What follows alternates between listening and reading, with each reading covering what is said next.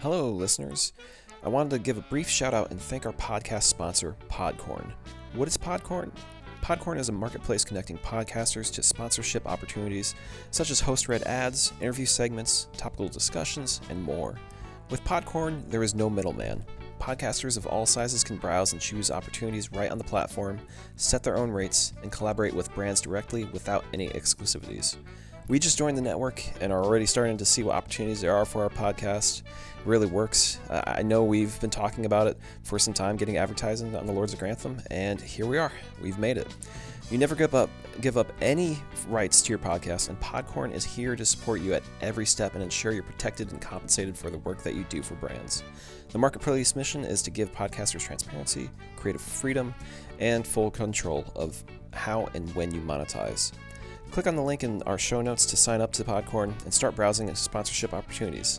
Now on to the Lords of Grantham podcast. I'm Laura Linney, and this is Masterpiece Classic.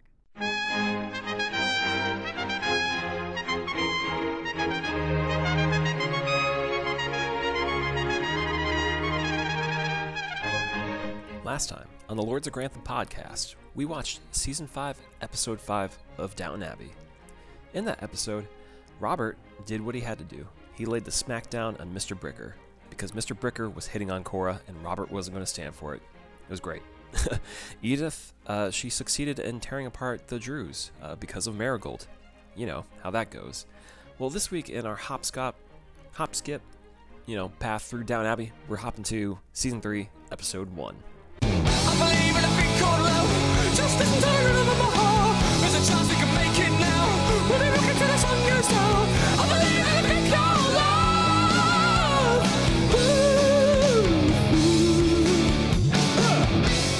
And for the last time in a little bit, we're back talking about Downton Abbey. you start off like making it sound like it was more final than it should be. We've done a month or so of recapping Downton, and we've gone as far as we can take it for now. We got to give it a break. There's other shows for us to cover. We can only recap Downton episodes that we've already recapped so much. But we're circling back to one that one of our listeners asked us to watch, which is Season 3, Episode 1, The Wedding of Matthew and Mary. Yeah, and after last week's Season 5, Episode 5, I'm happy to be back in Season 3. There's a lot of fun stuff going on here. Yeah, a lot of good, fun stuff.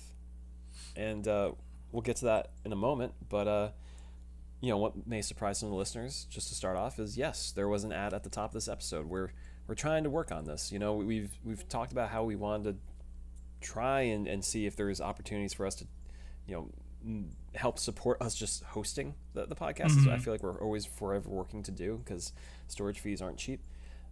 So we've taken on a couple ads. I don't know if we can say you can expect ads every week on the podcast, but it's something we're working on to try and have. It won't be anything intrusive. It'll just be a minute at the top of the pod, if that. So just so you know, it's a thing. Yeah, and we're not gonna endorse anything that we don't believe in ourselves. And well, let's not get ahead of ourselves. We need people to actually agree to us endorsing them.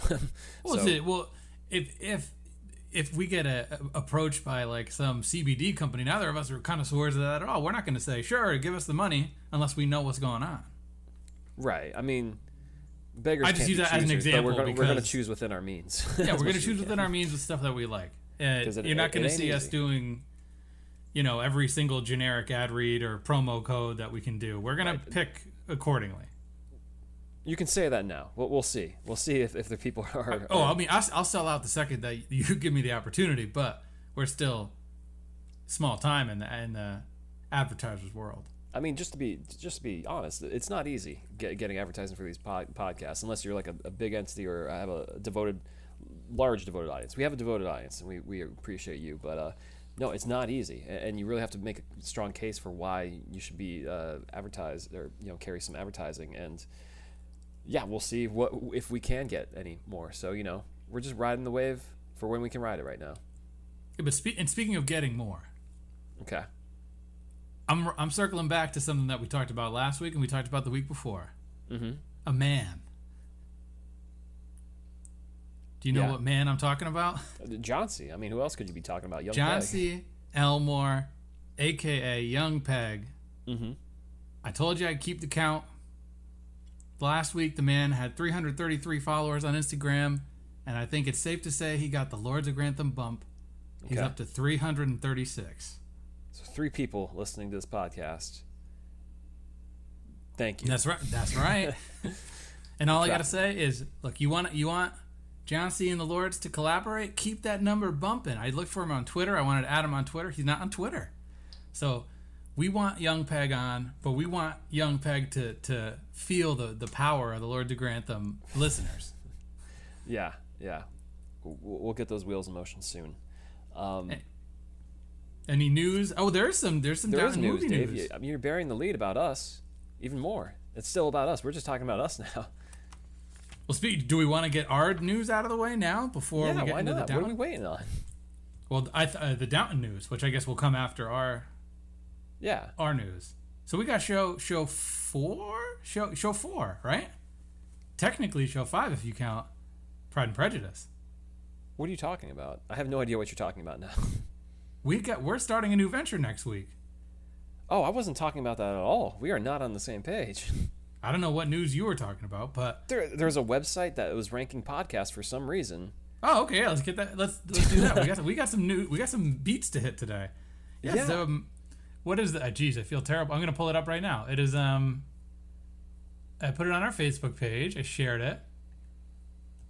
We're listed as one of the top 20 television British TV podcasts by beststartup.co.uk of this year of 2021. Of 2021. So that's out of the blue. Yeah. We welcome people calling us out. I don't know how they found us or what they did to do that, but well, thanks. Yeah, hold on. Let me pull up the name of the gentleman that compiled this list, because he sent us an email, and I appreciate that. Mark Anderson. So that's he's the outreach guy at beststartup.co.uk. Appreciate the feature. We are what are we? We're like number 3 on the list. We're pretty high up there.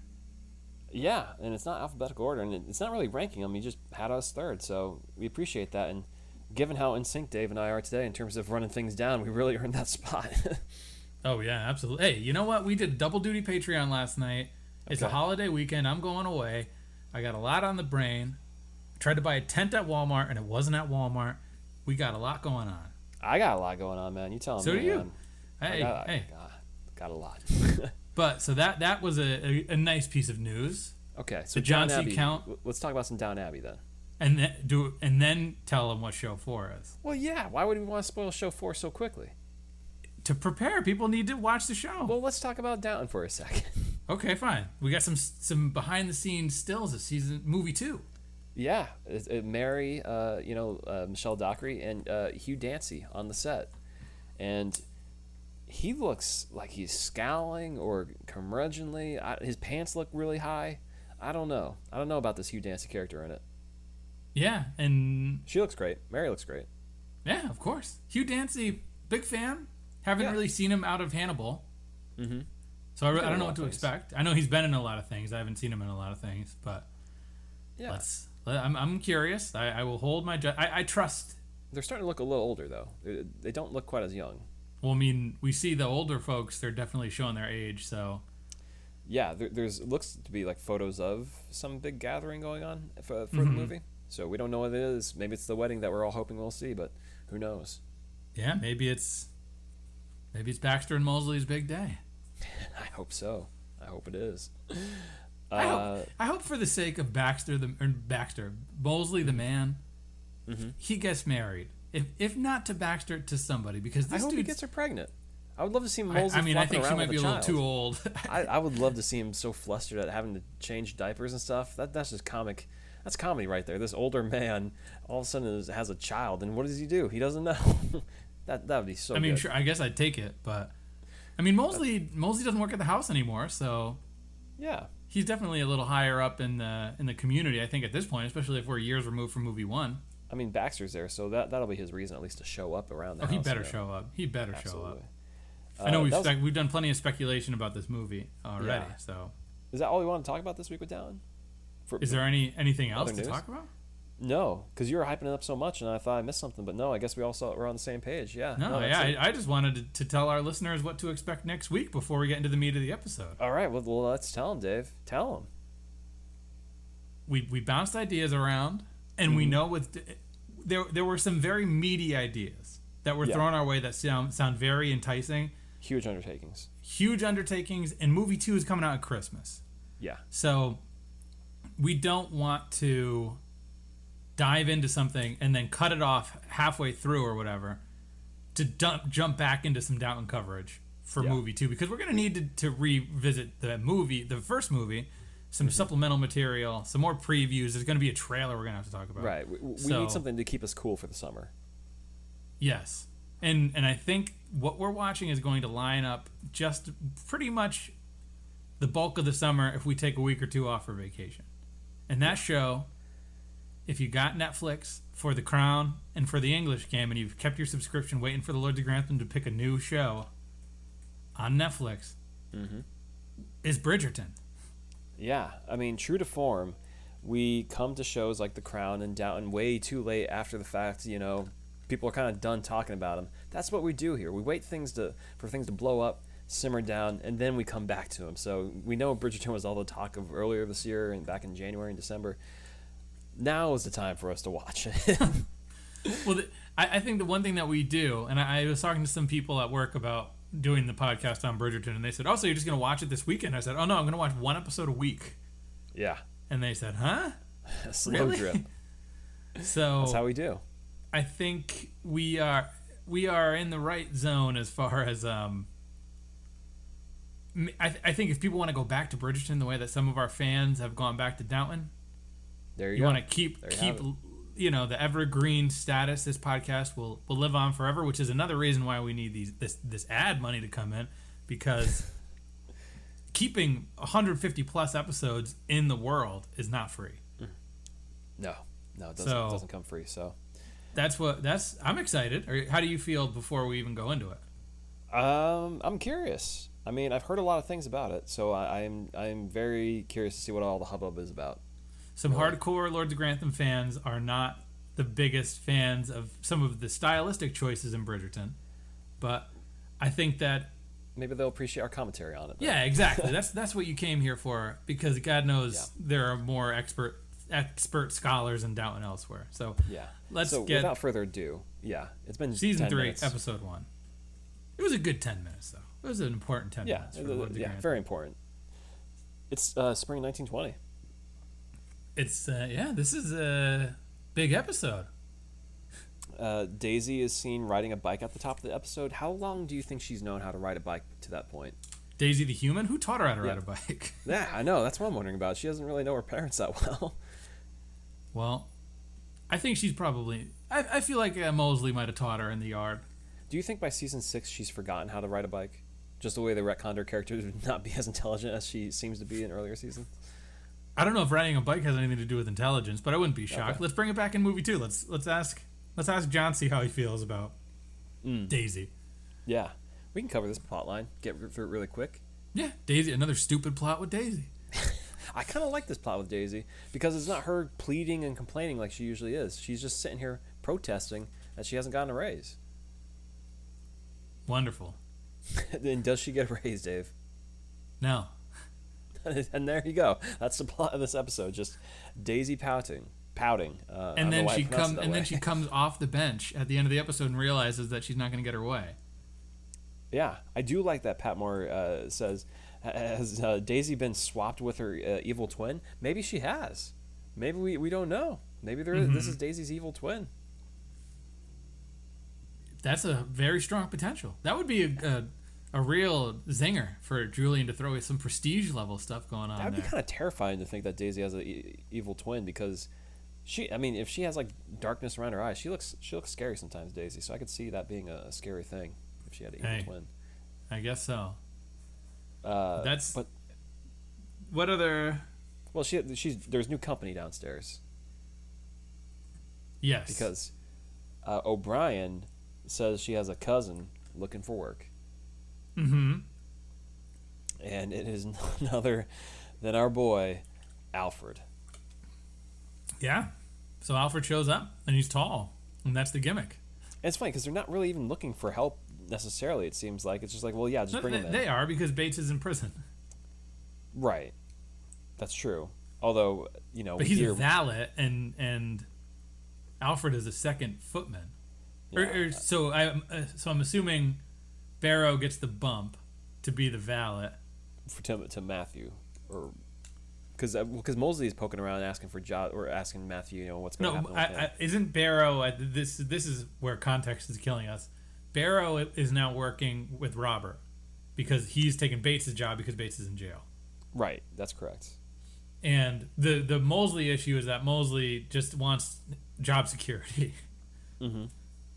So yes, so Alfred is here to effectively take Barrow's spot as a footman, and right, correct. And even though O'Brien recommends him, she sort of does so without talking to her best friend, and her best friend, Mr. Thomas Barrow, is not the greatest, not the most accommodating coworker to Alfred. Mm-hmm. But he's also not outwardly mean to Alfred. I think he just has bigger fish to fry at this point in his head. He's just not going to regard him. He's just like he's an oaf. He notices it just as much as the audience notices it. Like, I'm just not going to deal with this guy. Yeah, and O'Brien is already not thrilled at Barrow for this sort of behavior. Not embracing him. I do like that before they hire him, Carson's like, I don't want a hobbledy-knob. And Hobbledy-boy.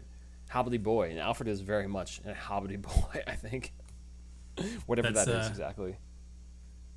You ever hear some British slang that you don't know what it means, but you look at Alfred and you say, that's him. Yeah.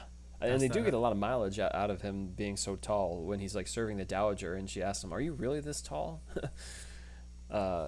He just looks so odd, fitting in here. Mm-hmm. And he messes up a little bit on his first night on duty, to which Carson reprimands him. And everyone's like, whoa, Carson, this is his guy's first day, okay? Mm-hmm. Let's go easy on the man. And that's pretty much it. He's just there, right? Mm-hmm.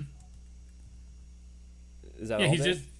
I mean, yeah, right. Basically, he just sort of and he does make some comments about food. So we're sowing the seeds of him wanting more baking. The one thing that I find funny though about just this introduction to Alfred is that he comes in through O'Brien. O'Brien exits the series on her own accord to go work for the people in the Highlands. I can't remember their names now, but she's going to go to Africa and serve them. Doesn't even really say goodbye to Alfred or anything. She's just gone. Alfred leaves. He makes no reference to O'Brien. It's like you can clearly tell that they want to do more between these two, and they do a little bit in the season, but by the end of each of these character story arcs, it could be further from the point that they knew each other at all. It doesn't even really matter. It's so funny. Yeah, this is very Vince McMahon booking. Like, they're not related. And it's we know they're related, but I think in the introductory scene, or the scene where O'Brien references having a nephew, she says it's my sister's son to emphasize the closeness. Right. This isn't like some long lost person that I know. Cousin. Nephew. Is that how that works? Oh yeah, nephew's not a cousin. The sister's. Man, I don't keep track of this stuff. I have a small family. So Alfred is O'Brien's like close relative. It would be like if your brother had a kid or if my brother had a kid. Right. That's effectively I get that, yeah. We do have an update on Anna and Bates. Mm-hmm. And we get our first glimpses of Bates in jail in this episode. All by himself. I don't remember loving the composition of the shots of the jail. They do. It's very like Nolan-esque, the way that the colors are just like the bright light shining through and just beams. It's very the walls are closing in on Bates. It's going to get him. Yeah, I mean, we see back at the house that Barrow is surprised that they held on to the house together, and Carson's like, we think Bates is innocent. He's a wrong man in this household. And Barrow's like, he got convicted of murder. Like, that's not a good look. Yeah, I'm not wrong. I'm not wrong here. And he's just saying it's funny that he's held onto this house, and he has every right to, Barrow. and Anna goes to visit, and I guess her and Mrs. Hughes like rummage through Vera's cottage and find her diary, and Bates is like, oh, she wrote in her diary about how she was going to kill herself. Yeah, they find like a letter that incriminates her. In some regard, like not quite incriminates her, but he says like deal with every correspondence in this diary until you find some line. Yeah, and that would be like if somebody in one of our lives that we had scorned or had a bad relationship with us, you know, you had the opportunity to redeem it, and I was like, dude, you got to go through my whole Twitter feed and get all the app messages and find out what the beef is. I'll just be like, that's a big ask. You're gonna be in there for a while, man. You'd be like, okay, enjoy prison. Yeah, actually, it wouldn't be that hard because you can actually download an Excel file of all your tweets, then you can just find and search. And this is what 1920? Did we say? Right, a little bit different than just 101 years ago. Yeah. And in a separate visit with Anna, he also tells her to go off and live her life and go do things and stuff. And it's just like, come on, man, you can't have it both ways. Like, have her helping you out here and then telling her to go, live her life. It's not fair to her. Well, I think he knows he's in this for the long haul, and that's only a short trip. A couple of weeks, a month. We already see he's getting along just great with the debuting Craig. I like how this confrontation just kind of kicks off where Bates is like, I didn't do it. And so Craig he just says, oh, you're just coming off as pious, aren't you? And it's like, no, this guy actually believes he didn't do it. And he tells Craig, don't push me. He says, I'm warning you. Yeah, it's a fair warning. We know there's good times in store here. Honestly, watching these scenes, it made me wish, like, why didn't we just get a spin-off season of Bates in prison? I would have watched entire episodes of Bates' life in prison. It's so captivating. I mean, I think this is Coyle at his coiliest. His most coiled. Oh, yeah. He's ready to spring. And he does. Not eventually, like in the next episode or two. Yeah. I just love this theory that, imagine you get a cellmate, and the cellmate's like, now you're guilty, dude. And he goes, no, I'm innocent, I swear. And he's like, no, you're guilty. And he says, look, shut up or I'm going to beat you up. Like, wouldn't you want to get along with the person you live with instead of just being a curmudgeon immediately? Sometimes you just get a feel there's no chance for any, niceties that's going to. Hey, and like we've discussed in the past, we really don't know what Craig has done. No, not at all. Neither Durant, really. Well, Durant's just a crooked cop. He's just a. We don't know what he's done. That's true. That. We don't really. I don't care about Durant. Durant's not the one. His ethics are in question, but there's no rap sheet on him. Yeah. I think that covers a lot of what's going on downstairs. I mean, we touched on it. Mosley is asking Matthew what's going to happen to him once he moves into the big house, and Matthew's like, well, you get to take care of Mother. And it's like, huh? Yeah, him and Mrs. Bird. Yep. And then and also... and not only that, he says he wants to live simply. Yeah. That's not going to happen. I mean, that's what everyone dreams about in Downton, about like, oh, I'll stay true to myself. Not true to Matthew, really. Not true to Branson. Like you once people like are shoehorning things on you, it's like, I could get used to this real quick. Yeah, and I think that's like the Branson plots we see in the end with Jane as well as with Braithwaite, right? That's who we dealt with last time. Yeah. And he's like, I love these people. This is my life. These people dress me. Do you know how nice that is? They put my clothes on for me. While we're on that, do we want to just segue into Branson? Well, I mean, let's just take one side piece story because it deals with downstairs with Branson. It's just someone has to dress him because he comes to visit, and Carson and Barrow are both like, not me. I am not putting clothes on that man. And then I forget who says it. Why don't you have... Or no, Hughes comes in. She's like, why don't you just have Alfred put the clothes on him? And they look at each other like, yeah. Let's just throw him to that. I would love to see 6'1" Alfred putting clothes on tiny Branson below him. It's like Shawn Michaels and Diesel. Just imagine him like trying to put the pants on. It's like his first day, puts the pants on backwards. Oh, I'm sorry, sir. He lifts them up by the pants. He actually accidentally brings his own clothes up, and it's just like 6'1" clothes on Branson. Oh, his pants just fall down. Yeah. I like how we are like on the book as not being the biggest fans of Alfred, but he's infinitely talk aboutable. Oh, there's untapped comedy potential there. I mean, just look at him. He just looks like a clown. Brief offshoot. How many times does he say, I'm sorry, sir? He says it all the time. I'm sorry, sir. So this actor, Matt Milne, plays Alfred. Mm-hmm. I'm looking at his Instagram right now, and I don't know if it's official. Yeah. But John C. looks like a social media master next to Matt Milne. How many does Matt Milne have? 47. No, it can't be him. And there's a post from February. No. I refuse to think that Alfred, because there's so many. If you follow these Downton Abbey Instagram accounts, they follow all the actors that are on that show. Yeah, I guess it's not him, but it got a post of a dog on February 22nd. That proves nothing, man. You need to do some harder research here before you share this kind of news with our listeners. You can't just go out and freely say. Lords of Grantham Hive, Matt Milne actor on Instagram. Let's suss him out. Sure. Let's get him booted. Smoke him out. Yeah. It's like the role-playing accounts that used to block us on Twitter back in the day. Yeah. The old Jimmy account that was friendly to us, and then they didn't want anything to do with turned hard on us. Yeah. So there's some drama because Sybil and Sybil wants to be at the wedding. Mary wants Sybil at the wedding, but Robert is too proud. Mm-hmm. And the controversy around Branson is a little stinky in the town. They don't want to bring that evil, that gossip to town. But some people do. Obviously Mary does. I think Cora does. She's not so shy about it. It's family. At the end of the day, it's family. Yeah, it's family. And lo and behold, they do show up. Yep, they do show up after they've received the money. And I think this story could have been told a little more eloquently, because I think it's like a third of the way through the episode that Mary's like, oh yeah, I got a letter that Sybil and Branson were coming. You could have increased the drama infinitely if they just showed up. Yeah, like out of the blue. You know, like how they show.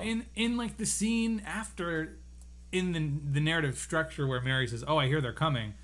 We don't know where the money came from. If they just show up and say, someone sent us tickets, that's the same amount of drama plus a surprise. I would do what you want better. You know what you do is they don't even tell you they're at the house. It's just one of the maids or someone is just opening doors in the house. They open the door. There's shirtless Branson right there. And he's like, oh, don't look at me. Women go crazy. People are shocked that they're back. You're giving the audience what they want. Just saying. I suppose. Yeah, let's do it. Yeah. There's the Lords of Grantham cut. We're going the Snyder route.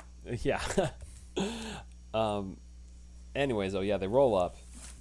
And Carson makes it known he's not crazy about them being there.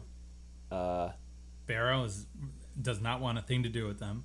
Because this guy was them, and he's leveled up, and he ran away with one of the family members. It seems scandalous, you know? Yeah, there's really not much to discuss here, because I'm on Carson and Barrow's side in a lot of ways. I would be annoyed too. Yeah, like who is this guy to like come in and lord over us from such humble beginnings? Let alone not even just humble beginnings. This guy's a loud garbage man in a lot of ways, in their opinion.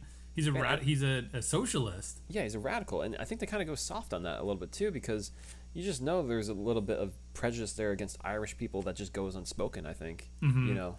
And then we lean heavy into that at dinner, where Branson has not brought any sort of formal wear. Yeah. And the first dinner, he sort of gets into it with Robert and everyone about the oppression of the Irish in that time. And you see it with Carson not even lowering the plate all the way for him to pick food off of it. Yeah.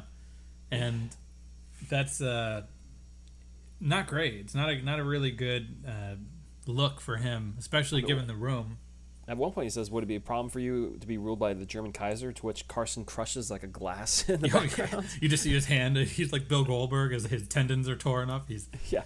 Are you okay, Carson? Yes, as blood drips from his hands. Yeah. And then after dinner, Branson has the balls to go downstairs. Let's say hello to everyone, which I understand. You know, he worked with them. I get the urgency from our coworkers. Why not? Yeah, but he's definitely it's not a great. He doesn't know. He has no finesse at this point. Yeah, he's an outsider. And then there's a scene, And I think we might have talked about this the last time we did this episode, all those years ago, where him and Sybil are in bed together, and she's like, "You got to stop talking about Ireland." And he's like, "It's what I believe in. I'm gonna talk about what I believe in, and you're my wife now." And I feel like I'm still picking up some creep vibes from him. He seems very like Possessive. Yes, very. He's like, "You're my wife. Like, you need to respect what I'm doing here." Like, she's like, "Can't you just play this game?" And he's like, "I won't play this game for you. I won't do this for you." Yeah. Still, lack of finesse. It's a shame that we don't get to see truly happy, established Branson and Sybil, because I feel like he grows into such a full character. He softens up in a lot of ways, you know? Like, here he's just so passionate about the things he believes in, and it makes it hard to, like, root for him because he's just not an agreeable guy necessarily. He's all a the time. one-trick pony, kind of. Right. As much as he wooed Sybil and succeeded, and people love that, I don't know. It's not the best of ways as we have covered in this podcast. Not the best ways he did it, but he's got it. Yeah, and okay. So I will pose this question to the listeners of the Lords of Grantham. We Not pose the this question. listeners at large. Yeah, no, just the ones that are fans of this, that are in half an hour in. We asked this a couple weeks ago with Bates and said, "What's the attraction to Bates?" At this point in season 3, so what is this, 2013, 2012? Yeah. September 2012. When is Branson? Are you in on Branson, ladies? Or are you like, okay, this guy's a little weird? I think it's once Matthew's gone, he becomes the guy. Just from my perspective, he becomes the guy that people latch to. But okay, well, I didn't ask you. I asked the listeners right. of the podcast. Sorry, yeah, I don't listen to this podcast. That's true. We do see some bonding though between Matthew and Branson, where Branson's about to hit up a pub to deal with his woes, and Matthew's like, "Come on, man, you don't have to do that. We're brothers-in-law, pretty much, right? So let's just hang out instead." Yeah, which I like. That. I like to see them growing up. Yeah, Matthew and Branson is another potential great relationship that again would have thrived in a post-Civil world if Matthew. If our boy Dan Stevens didn't up and leave. Right. If he didn't have a life. So I guess on the same, there is the great scene where he goes to Isabel's house and he says, "You called me," and the Dowager and Isabel have sort of hoodwinked Branson and are getting him some tales, and he's like, "I don't like what you're doing," and they're like, "Well, shut up, we're doing it." Yeah, which is put on these clothes. One of, I think, a great scene as far as establishing that these people really do have the best intentions. They're not trying to warp this guy. They're trying to sort of save him from himself. Yeah. Yeah. He can clown on himself. And then Alfred walks in the room and starts to try and strip Branson, and Branson's like, "What are you doing?" And Alfred's like, "Whoa." Yeah. So this scene takes place before the dinner, the second dinner. After the dinner, because he's wearing just the plain old suit at the dinner. Right. Oh, right. Well, there's a second dinner, right? Yeah, the second dinner where we get a great introduction to Lord Merton. Is it a great introduction? I think it's a great introduction. I think he does. I think he owns the scene. I didn't. Okay, tell me how he owns it. Okay, so we get Sir Anthony is there, but who Edith has bumped into and stepped into his car out of the blue. Edith is very forward with this 55-year-old man. Why wouldn't she be? She gets into his car and she says, "You got to come over. You're coming." So then we find out Larry Gray is going to be at this dinner, and we know Larry Gray had the hots for Sybil, and he's probably going to make things difficult for Branson. Yeah. So Anthony sees Larry Gray put something in his drink, in Branson's drink, and then we see Branson at dinner, like with flop sweat, like covered in sweat, being belligerent, screaming about Ireland, and Larry Gray's having the time of his life, and Anthony's like, "I saw you put something in his drink. That's why he's doing this." I love the way they show that too in the episode where Anthony's just like, "Hey, what's that?" And we don't know what he's talking about, and then the scene just moves on. It's like, huh, all right, Michael Anthony. And I like the scene. He says, "Oh, I believe he's put something." He's suggesting that he put something in his drink, and then the Dowager's like drink, and it's. Anthony puts him on blast, and he kind of owns up to it. And then Larry Gray kind of gets snippy with Branson, and Lord Merton's like, "Shut up, boy. You apologize, and you are done." And I think, considering Lord Merton's kind of a background character at this point, there's no need to put that emphasis on him shutting his son up for his own dignity, but he does. So the issue I have with that is we don't get a proper introduction to Merton. Our proper introduction is literally him shouting down his son. We don't even get a moment to understand who he is in the context of this, like, you know, town and Downton Abbey universe. All we need to know is connect That the he has a line bad to son. his. No, we need to connect the line because we know he has a bad son, because that's established that Larry Gray So has he's the a hots bad for father Sybil. is all we know at that point. But I think we need, because we know that he's Mary's godfather. That's established in the earlier scene. But That's why he's coming through. we need the scene where, you know, Edith is introducing Sir Anthony to everybody and says, "This is Lord Merton, Mary's godfather," and that is all we need, in my opinion, to set the scene up a little bit more. Yeah, I just think they fumble the ball. If this is like supposed to be our introduction to a huge character down the line, I mean, so he shows up in this episode in season 3, episode 1, but he doesn't reappear until the next season, season 4, episode 8. And so we're supposed to remember from all the way back that one time he shouted down his son in one scene. That's tough. I don't think we necessarily need to remember that, because when we're reintroduced to him, we're not like, "Hey, remember this guy?" It's like, "Oh no, this is another dignitary." It's Downton. I'm just making the point that when you say it's a great introduction to Merton, I disagree. I think it's just kind of a weird, like, Merton's in this, and he doesn't have much to do. Odd. That's my reaction to it. That's also retrospective. That's knowing what he becomes. Okay. But I think if you were to just take this at face value, that he's a stand-up guy. I think he doesn't take his son's side. Value. You just want to think about it again until he appears again in season 4. It's like, I guess he may have shown up once. Yeah.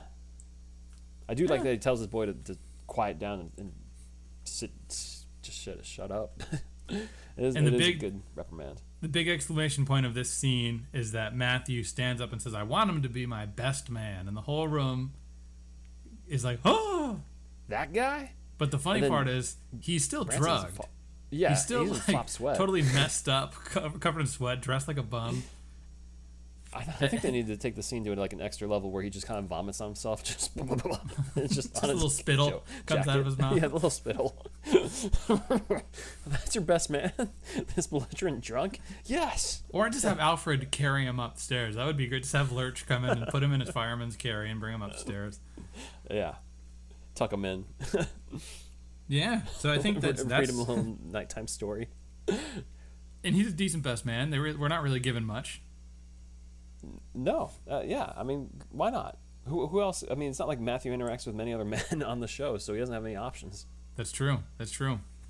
And I guess just to keep talking, Sir Anthony, Edith insists he comes to the wedding, and so this ball is rolling down the hill. I was surprised he was still in the show this late in it, but it's like, oh yeah, I guess this is the season. This is his time.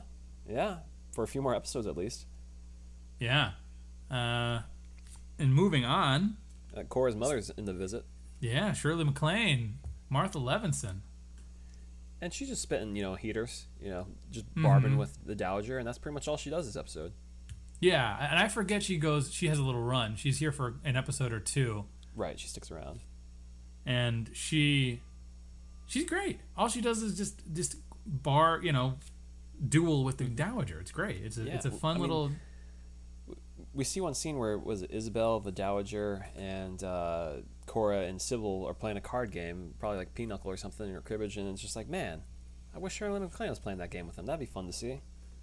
She doesn't seem to have much patience. She keeps harping on the fact that they're traditionalists and she's some sort of progressive, and part of me is like, yeah, she's probably pretty traditionalist in a lot of her ways too. She doesn't seem that progressive. Mm-hmm. Yeah. So I think we need to get to the two big intertwined plots of this episode now.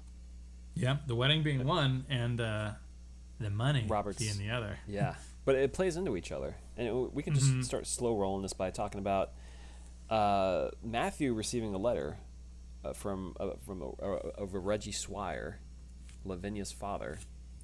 Yep. Lavinia, what a name, Lavinia Swire, and her father Reggie. Reginald.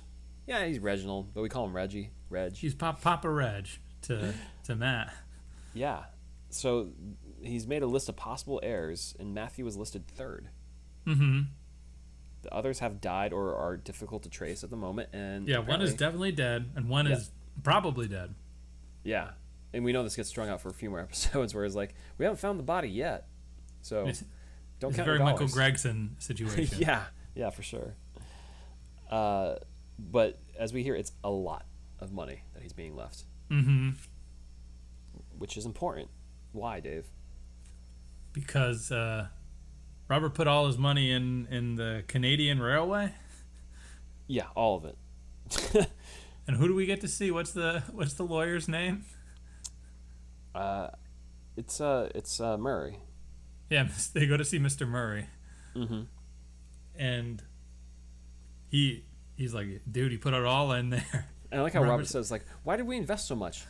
You demanded that we do. You insisted on it. I mean, that's Murray passing the buck, man. Yeah. But it's funny because, I mean, Robert makes a good point. You know, like, you talked about a huge expansion of rail. Why are we to believe that this wouldn't continue? And then Murray just gives them the news like, well, the owner died and the people who took it over aren't as smart as the guy who ran it. And that's why you got to diversify your bonds, you know? Mm-hmm. And That's Robert's like, he's in this haze when he says hire Alfred. And when he sees Alfred, he's like, who okayed this? And they're like, you. He's like, yeah. He keeps wringing his hands about. Yeah. He keeps wringing his wrists about all the money spending. Like when he hears that Sybil and whatchamacallit, Branson arrived, he's like, who paid for this? Not me. He's like walking around this giant mansion with gold and paintings and artifacts everywhere. He's like, I need to pinch all my pennies. Yeah. And we didn't mention it, but it was revealed that the Dowager did invite Sybil and Branson because family's important. Mm-hmm. And Great moment for the Dowager. Great Dowager moment. Yeah, why'd you keep it secret? And she's like, I don't know. Because she didn't want a drama. She didn't want that. She just wanted them to be there. I like the idea that maybe just Julian forgot to have a reason, so he's just like, yeah, I don't know. He's just, who cares? Well, everyone thinks Isabel did it because that would be the on-brand thing for Isabel to do. But absolutely, it's fun to see that the Dowager's like, no, it was me. It was me all along. Yeah, it's a nice moment. I appreciate that she actually cares about the family being there. But yeah, so it's all of Cora's fortune that he's really invested. See, because that's all we know for a fact that Cora is kind of the reason Downton is still going in the first place. Mm-hmm. Yeah, and he has trouble telling Cora, but he eventually lets on. Oh, he's crying. The boy's crying. He's lost all of it. And she even asked him, like, why do you invest it in one enterprise? And he's like, I don't know. I'm not good at this. He's like, I'm a socialite. You think I know these things? Yeah, I don't know how I to put on a invest in uniform things. and go out into the public. That's my life. I'll go read some more about this Ponzi character, okay? I think he mentioned Ponzi like 2 episodes down the line. Oh, yeah, he absolutely does. He's like, everyone believed this Ponzi man would be great. Yeah. Cora reassures him, though, she's American. You don't have to worry about me. Hell yeah. But you do have to worry about this entire town that is alive because of my money. Right, because you employ all of them. It's funny, though, because you wonder like how self-sustaining Downton is, and this is a good reminder of like, oh yeah, that's how they kind of keep their money going. Investments. How do all these rich people that exist in the world continue to thrive? Mm-hmm. Investments. Who knew? And I do, though. I said when we first watched this episode, I do like how the storyline raises the stakes. Like, there's a lot of emotional stuff going on in all these, and Downton's essentially a soap, but the stakes are always kind of relatively low, and this kicks it up a notch. Yeah, this is a big riddle, and I feel like the Swire fortune becomes a really logical piece of a smoking gun. Like it's necessary. Where does this ethically fall for these people? Right. So,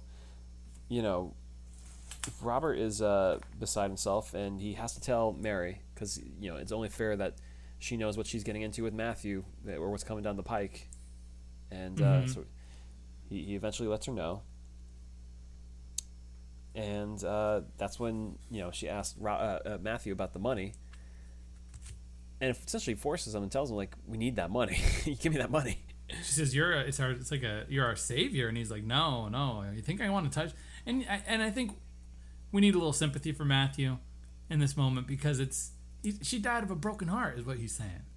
This man turns into a vampire after she dies because he's so down on the fact that he thinks he caused this. He straight up goes, "No," and all of his belongings start getting destroyed. Yeah. No, I it's funny because, Mary gets really upset that he won't just say he's going to commit the money. I'm totally on Matthew's side in this scene. He only just learned about this inheritance, and you're telling him we need to put it all back in Downton because my dad lost all the money? That's a lot to put on a guy and make a decision right then and there. Absolutely. And especially when he doesn't feel like he's beholden to this money. You know, he feels kind of like he's almost swindling them in some sense because he loves Lavinia, but he also is here with Mary at the end of the day, and it just doesn't feel right necessarily. Similar to how Daisy felt with the pressure after Mr. Mason died, or not Mr. Mason, William died. William, yeah. The pressure that Mr. Mason put on her. But so I don't feel any sympathy for Mary at all in this scene. I kind of find her a little bit petty in a lot of ways, not understanding what he's going through in terms of processing this. Mm-hmm. But it's to the point where there's some doubt being cast about are these two meant to be, or is this the kind of thing is this the kind of disagreement that speaks volumes to their future? Yeah. And who decides to step in? Branson. He says, "I'll go handle this," and everyone's like, "Huh." I'm his best man. Come on. And what does he do? He handles it. He handles business. He says, "Look, these Crawley girls, they ain't nothing to mess with, but we love them." Mm-hmm. Now let's and even go. Anna gets some 2 cents into to Mary, where she's like, good men are they're not like a bus. You can't expect them to come every 10 minutes. Great analogy. Thanks, Anna. That's why you're the MVP.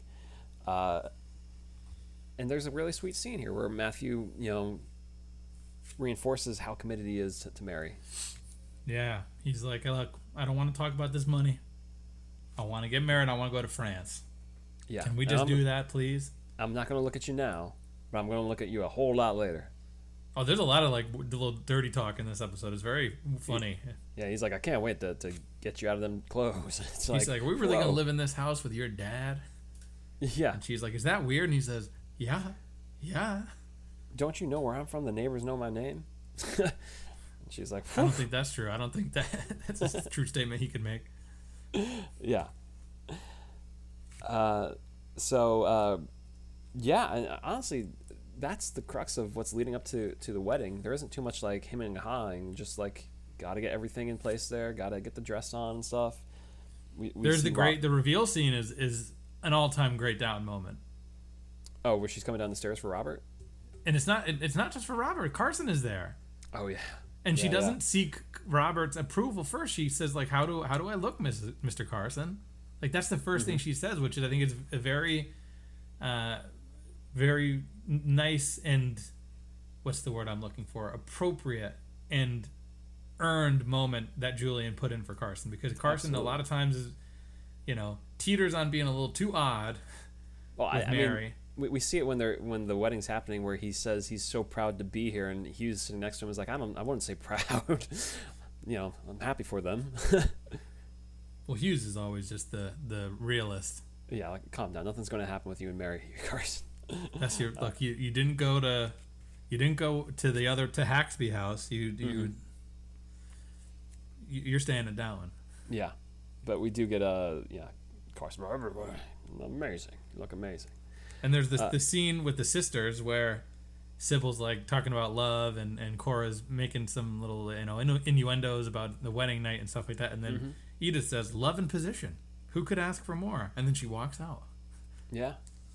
And we also get the classic foreshadowing of how does Robert, feel? How happy is he? He's so happy his chest will explode, he says.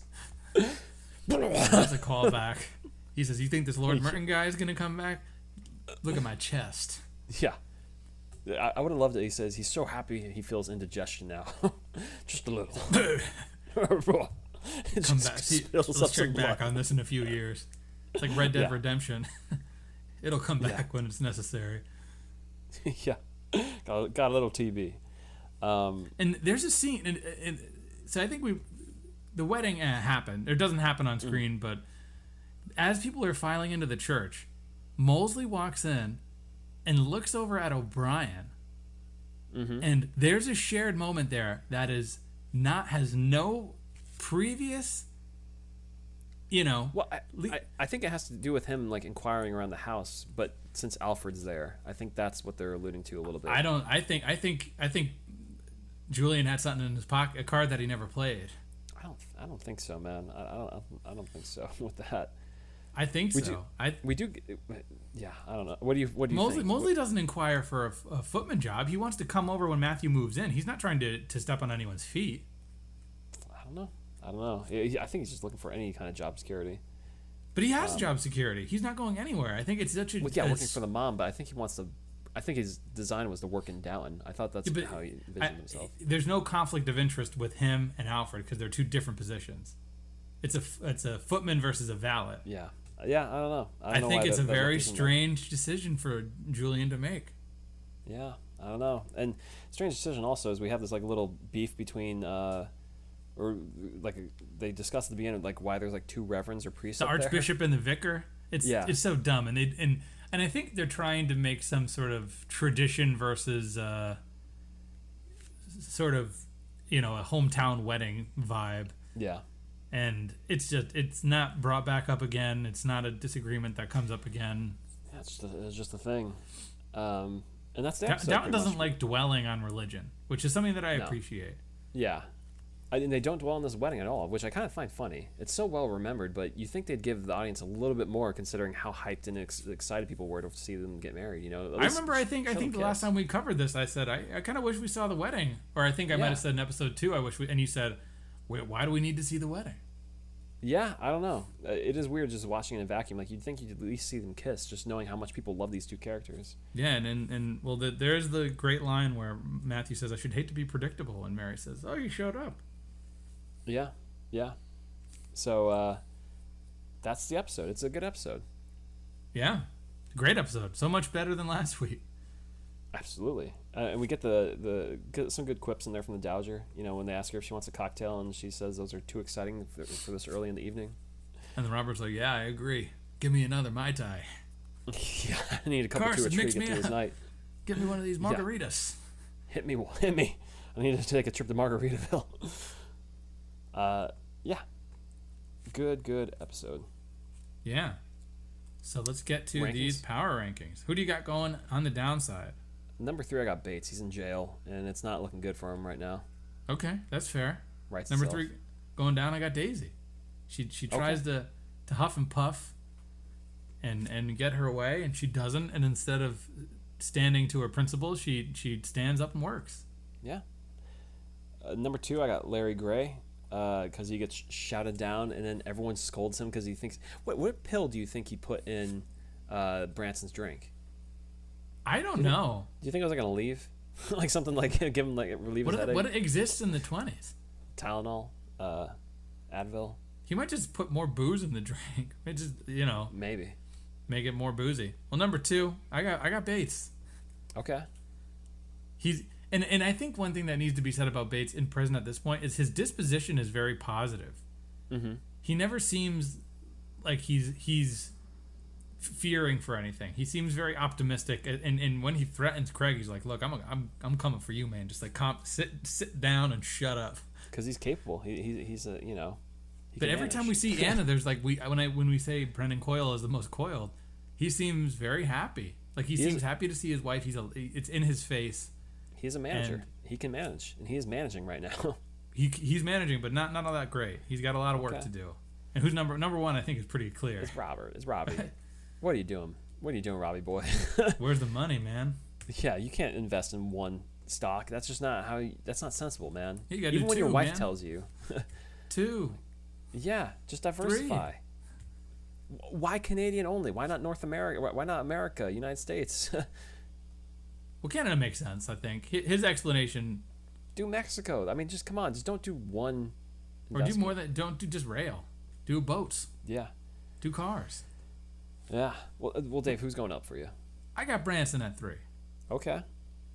Branson is comes in and he comes in hot, he's very rough around the edges. He's lacking that finesse, but still very understated. That he scores Sybil. That's controversy. The whole town knows who this dude is because of what he did. Mm-hmm. And then he winds up becoming a sort of hero of the episode, where he convinces Matthew to sort of calm down, get your wits about, let's go. I think. And we see the Dowager soften to him because she says she knows how important family is, and Branson is now family. So yeah. I think it's important. Branson leaves the episode looking good. Okay. Well, number 3, I got Michael Anthony. He correctly pointed out that something was being slipped in Branson's drink, and he looks good for the moment to everyone. Like, this guy's a winner, even if he is older. His name isn't Michael Anthony, not the bass player for Van Halen.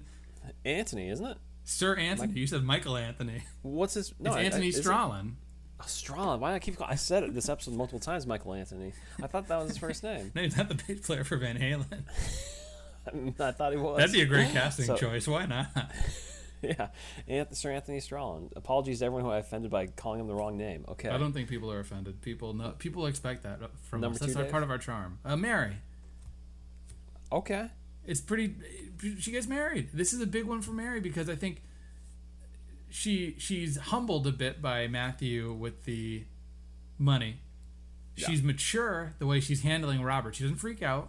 This is definitely freak out worthy, if you ask me. She holds it together, and I think she's in a good spot. I think this is a good run for Mary right here. Okay. Well, number 2, I got Tommy Branson for the reasons you described. You know, he comes to town, he gets sloshed, but I think he comes out looking like a winner as the best man, voice of reason to Matthew. Mm-hmm. And I actually think Lord Grey drugging him actually does favors for Branson, explains some of his behavior maybe. So, you know, there you go. All winning, you know. And he married Sybil, so he leveled up. Yeah. Well, number 1, it's not the 2 together. It's Matthew. It's absolutely Matthew. He's got all that money coming in the door. And he's getting the house. Yeah.